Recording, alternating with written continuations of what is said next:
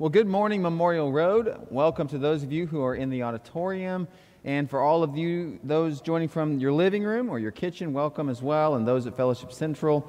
And also, we have people every week tuning in from around the country and even around the world. So we're very honored to have you with us this morning. To begin, I'm in a series called City on a Hill, and the big idea of this series is that Christians in the world today, especially in the United States of America, are going through a tense season, and we can do more than just get through it. I actually think that if we're following the words of Jesus and if we're listening to the Spirit in Scripture, that we can be the examples for the rest of the world about what it looks like to navigate times with a sense of calm. And so we're calling the City on a Hill. I begin this message by showing you a picture. What story comes? Obviously, falling. This is a very sad story. Why are we telling this story? This is a bummer.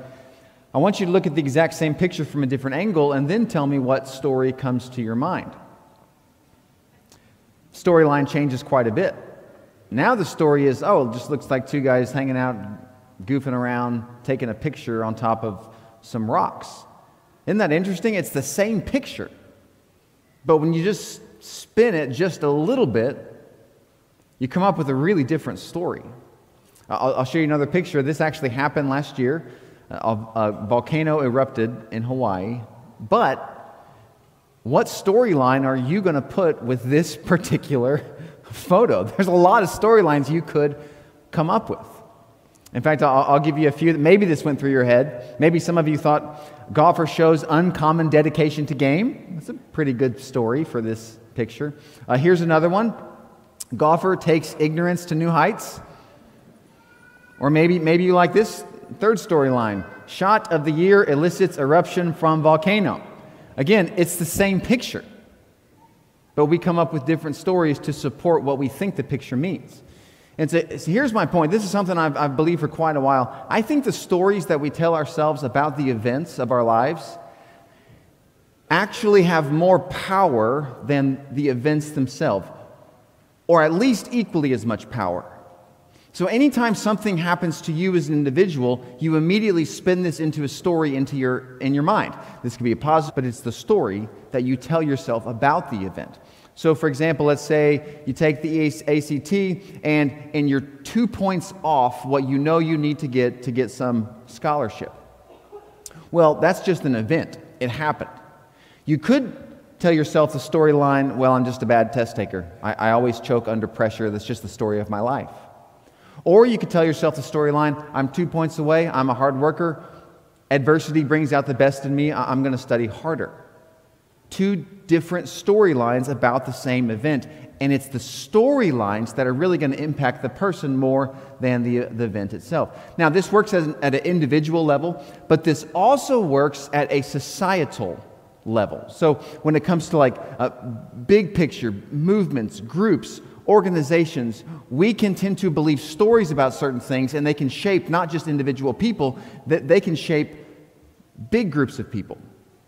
So for example, in the early 2000s, there was a rise in obesity in America. It wasn't a storyline, it was just a fact. These studies were being done, and Americans were becoming more obese. But we didn't really do anything about it until a particular guy came along and told a story. Anybody seen the documentary Super Size Me? So this guy took the data of, Americans are growing more obese, but he turned it into a narrative. And the narrative was, if you go to McDonald's and eat there all the time, you will gain weight. And so this is a pretty interesting documentary. It was all about the Super Size Me part of McDonald's menu. Now, if you walk into a McDonald's today, guess what you're not going to see? You're not going to see the supersized menu. And the reason you won't see that is not because of the stats of obesity in America from the early 2000s. The reason you're not going to see that menu on there is because of the story. This guy took the event and he spun it into a particular story, and that story had a lot of power. So much power that it changed the menu of one of the largest food companies in the world. Stories are arguably one of the most powerful tools that we have in the world today. We're drawn to stories. So, for example, here's the top 5 best-selling books in the 21st century. They're all series of books. Now, the list includes non-fiction and fiction, but the top 5, it's all fiction. It's Harry Potter, it's the Dan Brown series, it's Twilight, it's The Kite Runner, it's Hunger Games. Top 5. And the reason these are in the top 5 is because we love stories. People are simply drawn into these narratives. In fact, psychologists have done really interesting research where they will hook up brain scanners to an audience while a speaker tells a story. And what they have found is that the listener's brain waves start to emulate the brain waves of the storyteller. So stories are really powerful. So in other words, if you can control a narrative, you can actually control a nation. And so what I want to argue today is I think it's really important that we evaluate the kinds of stories that we buy into. A lot of times what happens is we live out and believe and buy into all kinds of narratives and stories, but we're not even quite sure that we're doing it, or maybe I'll say it this way, we're not aware that we're doing that because the stories are simply that powerful. So I want to tell you what I think is the single most popular storyline in the history of the world. Individuals have ascribed to this storyline, groups of people have ascribed to this storyline for centuries, for millennia. It's so popular. It has 3 chapters to it. Chapter 1 is this: we have a preferred vision of life. So you might tell this as a person, maybe your family tells this, maybe you have a group of people, they tell this story. We have a preferred vision of life, and it has a certain value system, it's certain things that we believe. It's your vision. It's the way that you completely believe that this is how life should be. That's chapter 1. Here's chapter 2. An opponent threatens our vision of life. So there's somebody out there, maybe you're in elementary school, and it's the bully on the playground that threatens your vision of life. This story happens very early on. Or it's later in life where there's a group of people or someone you don't like or a political opponent, and that person or that group, they threaten your vision for life. And what's interesting is that most of us, we have our group, and then the group that's threatening my vision of life, most of us think those people are cavemen, and they really don't know what they're talking about, and we don't really want to be with them, we don't want to listen to them, we don't want to talk to them because they really have no clue what's going on in the world. Even though there's hundreds of millions of them, we still completely don't want anything to do with those group of people because defeat the opponent at all costs. And so we'll do whatever it takes to defeat whoever this opponent is. Now, I don't know where your brain's going. You might be thinking, I think, Phil, you're describing the political climate right now, which is actually true. You can go on either side, and it's the identical storyline on both sides of the aisle. But I'm actually talking even more broadly than right now. I'm saying this storyline has been happening forever. In fact, I'm wanting to look at a few passages of Scripture here. John 11:49. These are the religious people in Jesus' day, and they say this: if we let him go on like this, if we let Jesus keep doing this, everybody's going to believe in him, and then the Romans are going to come, and they're going to take away both our place and our nation. Okay, well, what's going on here? Well, this is chapter 1 and chapter 2 for the Jewish religious leaders. Chapter 1, we have a preferred vision of life. So for them, that preferred vision of life is, hey, we're in charge of the synagogue, we're the ones that are teaching Torah, and we have this deal with the Romans. Like, it's the way we want it right now. We walk around the city and we get respect. This is our way of life. That's chapter 1. Chapter 2, there's an opponent. He's threatening this vision of life, and for them, that opponent, the way that we live life. And so, 3rd chapter, we got to defeat him. You have to beat the opponent at all costs. So here's what they do. Luke 23, verse 2. They began to accuse him, saying, we found this man subverting our nation. He opposes payment of taxes to Caesar. He claims to be Messiah, a king. And so what they do is pretty interesting. They're so afraid of Jesus taking over that they just make up a story. They take the events of Jesus' life, where he's healing people, teaching lessons, and they spin it into the story of insurrection and rebellion in order to defeat him. And so they tell this story to Pilate, susceptible to being manipulated by political spin. Most of us don't think that. But it's interesting to note that Pilate himself fell victim to political spin in probably 15 minutes. So much so that he murders an innocent man and he sets a murderer free. He lets Barabbas go and he kills Jesus. So I'm just saying, these stories are so powerful. Pilate buys into this story, and he does what nobody thought that he would possibly do. Now, I want to give you one more reason why stories are so powerful. And again, the point here is that if an organization can control the narrative, they can control the nation. These stories are so powerful. And here's one more reason why they're so pervasive and they're so powerful for all of us. It's because these meta stories or these meta narratives, they run on fear.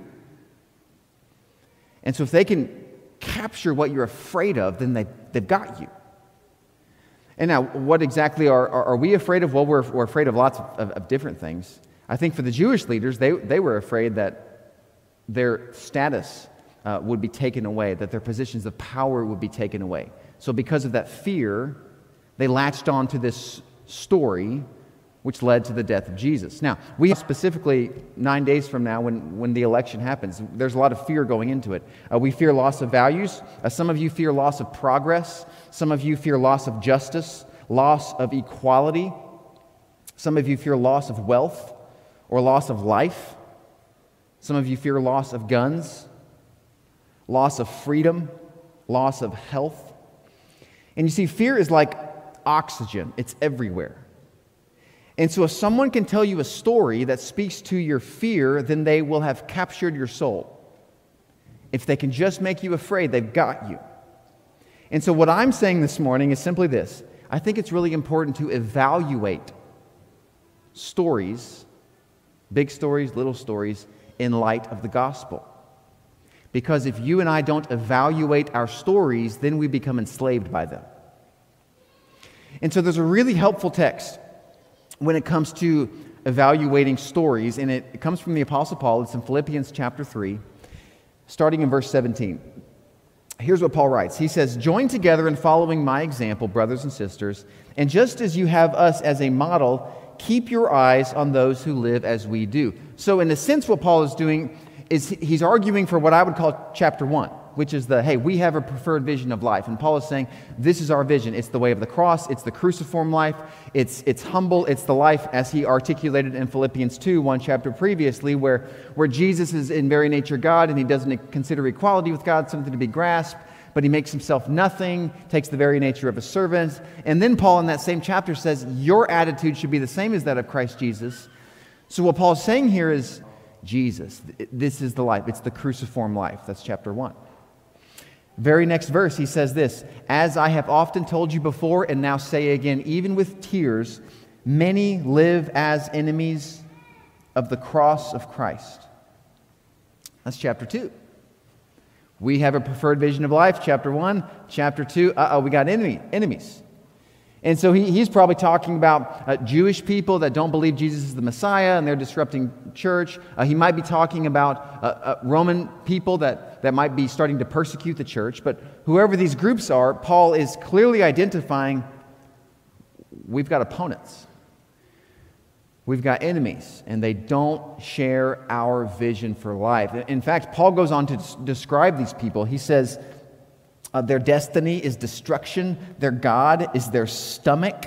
Their glory is in their shame, and their mind is on earthly things. So this is a pretty visceral description. I mean, their God is their stomach. This is a way of saying that their appetite is really bent towards anything other than God. They are all into sex and money and power, and they will do anything they can do to get these things. And their destiny is destruction. So Paul's pointing out that the way of life that these enemies are living, it ends in destruction. So Paul doesn't like these people. He's not happy with these people. Whoever these people are, he sees them as a threat to his core belief about Jesus. Now here's where the story that Paul's telling in Philippians 3 gets super interesting. Because you would think that we'd flip the page and we go chapter 3 and Paul would say, all right, it's time, defeat the opponent. It's your job. You need to out-argue the opponent. You need to convince people to not follow the opponent. You need to destroy your opponent. You need to smear his campaign. Call for the false witnesses. He doesn't do that. In fact, what Paul does next is so strange, but it's refreshing. Here's the very next line. Right after Paul has said, man, we've got enemies, and they're a threat to the gospel. Then he says this, but our citizenship is in heaven, and we eagerly await a Savior from there, the Lord Jesus Christ, who by the power that enables him to bring everything under his control will transform our lowly bodies so that they will become like his glorious body. Isn't that an amazing move? He doesn't attack. He doesn't say, go destroy the opponent. It's a completely different move. In fact, what I think Paul's doing is he's rewriting this third chapter. Instead of saying defeat the opponent, he's saying something totally different. Here's what he's saying. The kingdom of God is not in trouble. So chapter 1, we've got this vision of life and we love it. Jesus is Lord. Chapter 2, this opponent threatens our vision. See him writing this letter, and he's so calm in a prison cell writing this because he is assured of certain things that we need to be reminded of. You see, for Paul, the story of the enemy is always secondary to the story of eternity. He knows the kingdom's not in trouble. And it's amazing that, like, when he wrote this, at that time, the church is not big. Small groups of people scattered throughout Palestine. They have no power. They have very little money. They have very little influence. They really don't have any rights in the Roman Empire. And so if there was ever a time to, for lack of a better term, freak out, it would be back then. Say, oh no, what are we going to do? But Paul says, you know what, guys? The kingdom of God, it's not in trouble. And some of us, we need to be reminded of that. In fact, I want to sit in this point for a minute and really explore why Paul is so confident of this point. In a sense, you might view the few things I'm about to say as subheadings under the third chapter. So if the third chapter reads, the kingdom of God is not in trouble, what I'm about to share with you are three things that Paul says, subheadings or sections that will fall in this chapter. So the first one is this. Paul says that heaven is home. So we have this great line, our citizenship is in heaven. And really interesting about this backstory here, Philippi was actually a Roman outpost. Philippi built about a half a century earlier to house these soldiers. And so the story of Philippi was this. You have residents living in the city, but they know in their head that their real home is somewhere else. And so they have, in a sense, dual citizenship. And what Paul's saying here is he's saying, guys, it's the same thing. I know you're living in Philippi, or for us, I know you're living on earth here in Oklahoma, but you got to remember your home is present tense. It currently is heaven. That's where you belong. And so don't get so caught up in your earthly battles that you forget about your heavenly home. Now, I'll also say, I don't think Paul here is arguing for some version of escapism where we say, well, because heaven is my home, then it doesn't really matter what I'm doing here on earth. I don't think he's arguing for that, because the rest of his letter, he says things like, he tells them to embrace conflict right where they are.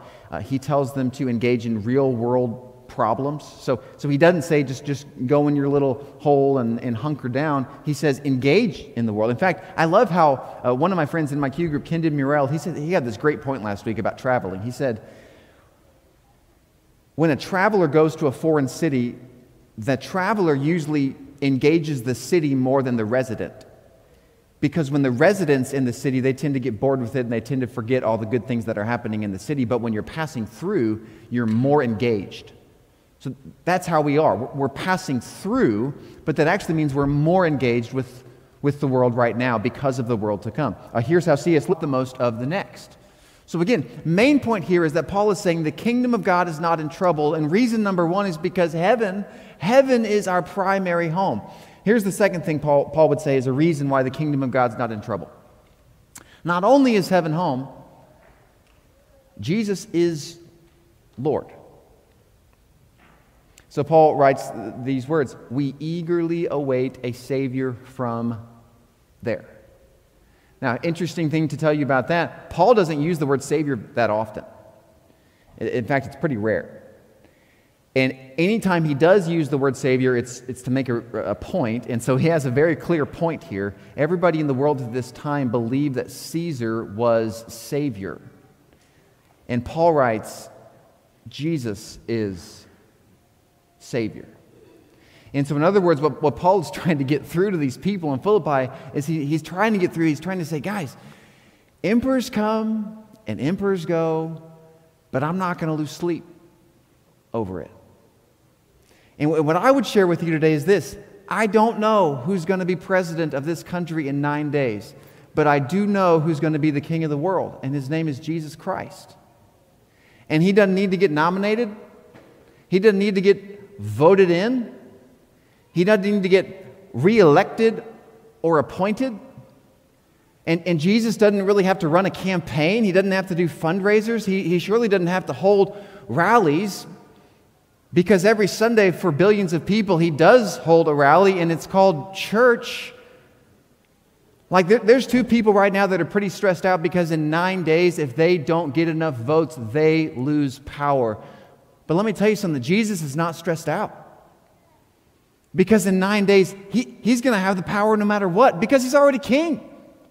Like Jesus knows, and Paul knows, that Jesus has something that no president has, that no emperor has, that no prime minister has, that no world leader has. Jesus has a card that nobody else can play.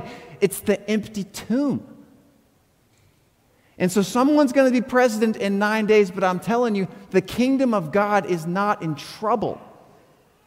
Because Jesus Christ walked out of a tomb one day. And that's why Paul can say in the role.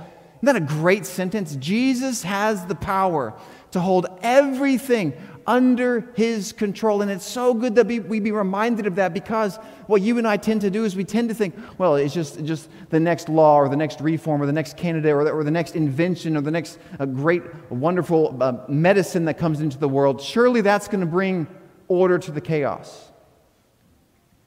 That's the myth of progress. The way that you bring order to chaos is not the next best thing. It's the king. His name is Jesus. He's still on the throne, and his kingdom is not in trouble. I'm telling you, if there's nothing else you get from my message today, just hear that. The kingdom of God is not in trouble, and God's not stressed out. And so you and I don't have to be as stressed out as our world tells us that we have to be. So you can evaluate your story, and sometimes unspeakable things happen. So in the 90s, a lot of people say the worst thing to happen in the 90s was the Rwandan genocide. And in fact, historians today still are puzzled as to how it happened. Like it got ugly really, really quick. And so here's just a very brief history of what went on in Rwanda just a few years ago. So you got these two groups of people. You got the Tutsis and the Hutus. And in 1959, the Tutsis were in power, and the Hutus overthrew the monarchy. And so then the Tutsis got together and they formed this rebellion group called the Rwandan Patriotic Front, RPF. And then they started doing small things to attack the Hutus. And they would do things throughout the years, throughout the decades. They were taking the Hutu president, and the plane fell to the ground, and the president died. And so the Hutus viewed this as, you just assassinated our president. And that's when everything got out of control.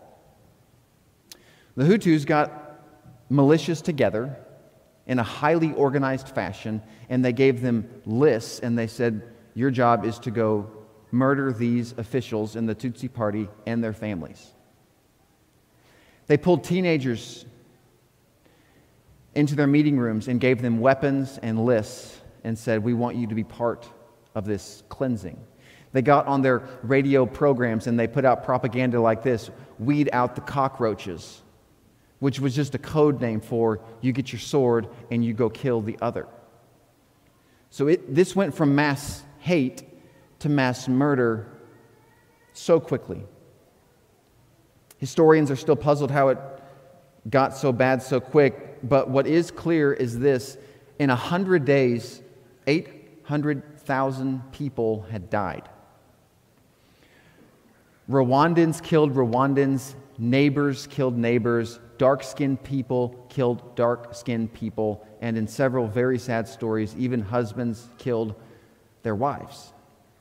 It's a chilling story that happened not that long ago.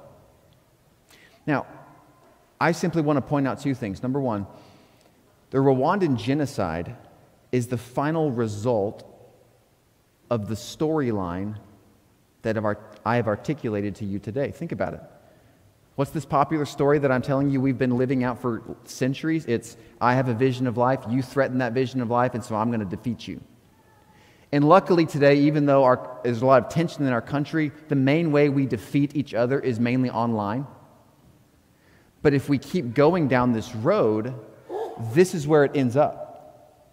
It ends up with hatred and violence towards other people. This is the final product of the storyline that goes unchecked. And so my question for you is, there's an author, and I was reading a book of his recently, and he said this in his book, blew me away. Over 90% of the Rwandan population claimed and still claims adherence to the Christian faith. So what this means is, as the Hutu raised his machete over his head to strike down the Tutsi, he was doing it in his mind in the name of Jesus. You see, identifying as Christian is no guarantee of behaving like a Christian. There have been many Christians for a long time thinking they are living out a Christian story who have ironically become agents of systematic evil. And so be very careful when you assume that Jesus is taking your side. Everybody claims that Jesus is on their side, but Jesus did not come to take sides. He came to take over. And He is calling us to His side. And so be very careful when your political story becomes more dominant in your life than your faith story. Because when you do that and it goes unchecked, I'm telling you, you don't want to go down that road.